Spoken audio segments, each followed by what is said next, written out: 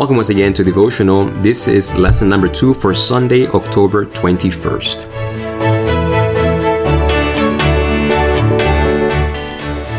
So we're starting off to a focus on Jesus. I love this lesson. It's really drawing our minds to focusing on the sacrifice of Christ. And this lesson is entitled Blessings in Christ. And one of the blessings that is being brought forth is the blessing of adoption, which made me think, you can, like I said, this is just highlights. I'm encouraging, please go back to the lesson. There's just so much to gather. So use the links right below this podcast. Go ahead, tap on it.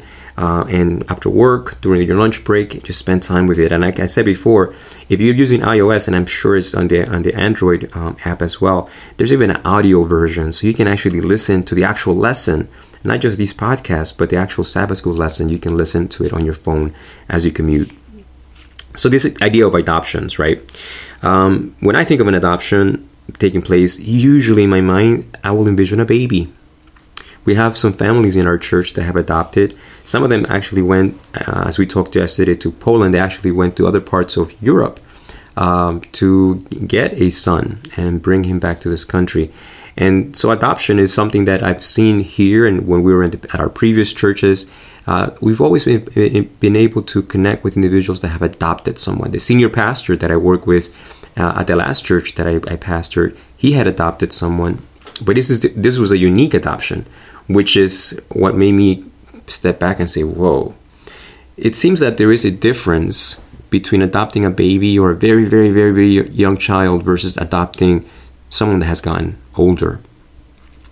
When you adopt a little baby, they don't know anything except you. Or a child, they may not have the capacity to recollect all the details of what was their childhood up to age 2 or 3. All they may be able to remember are you, very, very few glimpses of before you, but you dominate their memory. So they think this is me, and to them it will be a shock. Sometimes there's physical differences that distinguish a parent from an adopted child. Sometimes you would not tell the difference. But there comes a moment where the child, especially if there's physical differences, gets to know that they were adopted. And that's an adjustment of trying to understand what it means to have been adopted. But like I said, this other family, they adopted this child when he was already older. And it dawned on me, when you're adopted as an older child, I don't know what it must feel like. I'm assuming this. It must be a bit more difficult. For various reasons and for, in different contexts, but at least for me, if I were to have the need to be adopted, it means that the home that I am in right now is not a safe home. It's not a loving home. In essence, using the language that my wife's profession, she's a social worker, a dysfunctional home. The reason I have to be adopted is because the home that I am in is a dysfunctional home that will damage, destroy, and ultimately lead me to the path of death. And so I need a different family as far as the court systems in this country and in the world are concerned. The condition that I am in right now is so bad, it would be to my advantage to be adopted. Now, as an older person, that becomes the challenge in that for some reason, sometimes dysfunction becomes normal. For maybe the difficulty that in my mind, at least, that I would think this may take some adjustment, some transition time. Coming from a home where there's no love expressed, no actions of love, no respect, no boundaries, no rules, and then going and being adopted into a home that has all of those things, that's a shock. That's like almost culture shock. And it takes time to adjust. And I think that is how we experience Christianity. God uses the expression, we are born again. But I think that it's not a contradictory. How could Paul says we're adopted when Jesus says we were born again? And in John chapter 3, then the dialogue with Nicodemus. I want to go back 2 more chapters to John chapter 1, and I'm going to read to you verses 12 and 13. It says, "But as many as received him," that's Jesus, "to them he gave the right or the power to become children of God, even to those who believe in his name, who were born," there's that word, "not of blood, nor of the will of the flesh, nor of the will of man, but of God." And here we have now this idea that you were born, but you're an adult. You're a grown-up, and you're not born of blood, you're not born of the flesh, nor the will of men, but of God. So this idea of adoption and being born is not contradictory. I think it's, when you put the two together, it just paints a beautiful picture of God.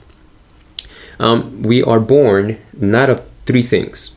We're not born of blood, we're not born of the will of the flesh, we're not born of the will of man.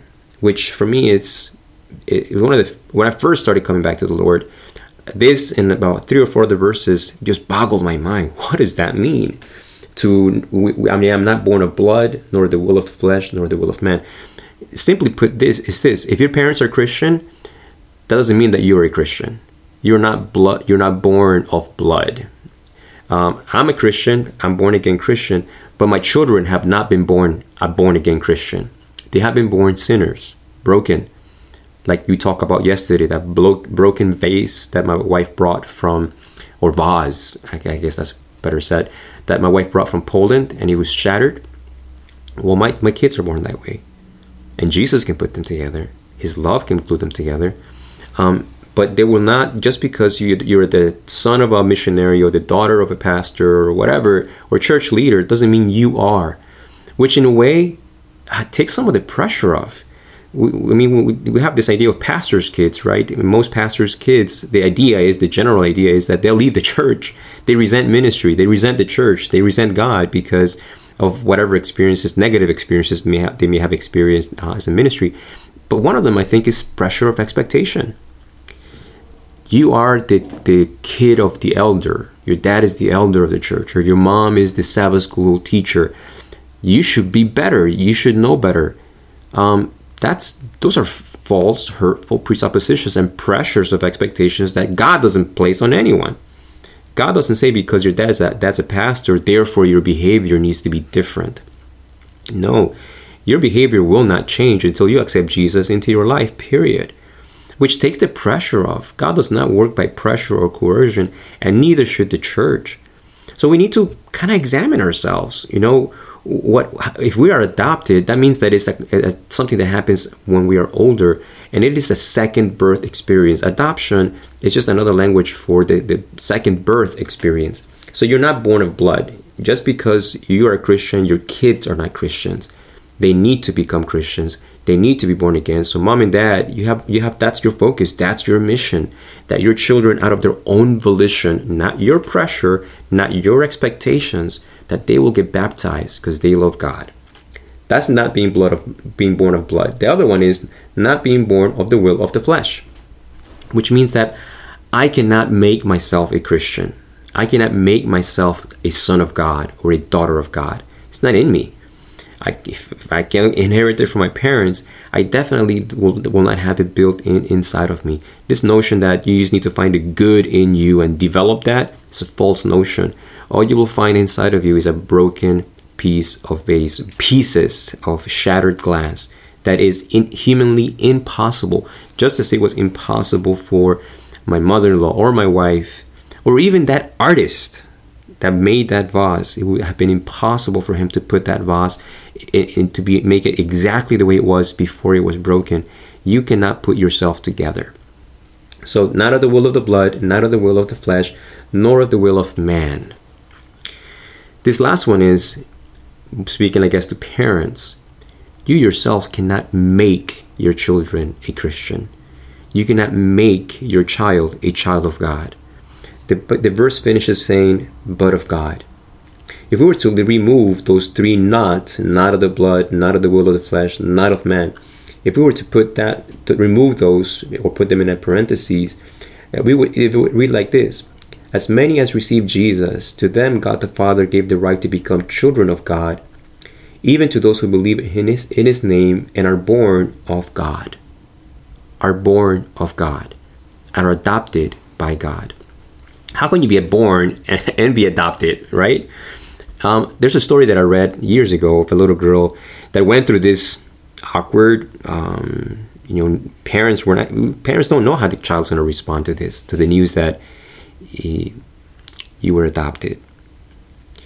So this little girl is being approached by the parents. She's older. She's understanding now abstract relationships. She knows some biology too. I mean, she knows that babies are born inside mommy's bellies. And so when the mom and dad break the news that she's been adopted, she's like, so I did not grow inside your belly, mommy? And the mommy said, no, you grew in my heart. We are born of God because we grew in his heart. We are adopted. God chose us broken. God chose us with our faults and failures and past. That speaks of the bigness of the love of God. He didn't pick the nice ones. We didn't pick the shiny ones because there weren't any. My wife would not have picked a broken vase to bring through all that trajectory from Poland to Ohio down to Puerto Rico to give her mom a broken, shattered vase. But when God looked at the universe and saw you and I shattered by sin, his compassion went out to us, and God so loved the world that he gave. So take courage. Do not let the enemy deceive you into thinking that because your life may be broken in pieces right now and you have no clue how to put it back together, God does. He will begin by putting you together. If you have not been born again, all that means is that you have not decided to accept God as your Father. He's offered already the gift of adoption through Jesus. When Jesus died on the cross, he opened the way for you and I to become children of God. Will you be a child of God? Will you let God be your Father?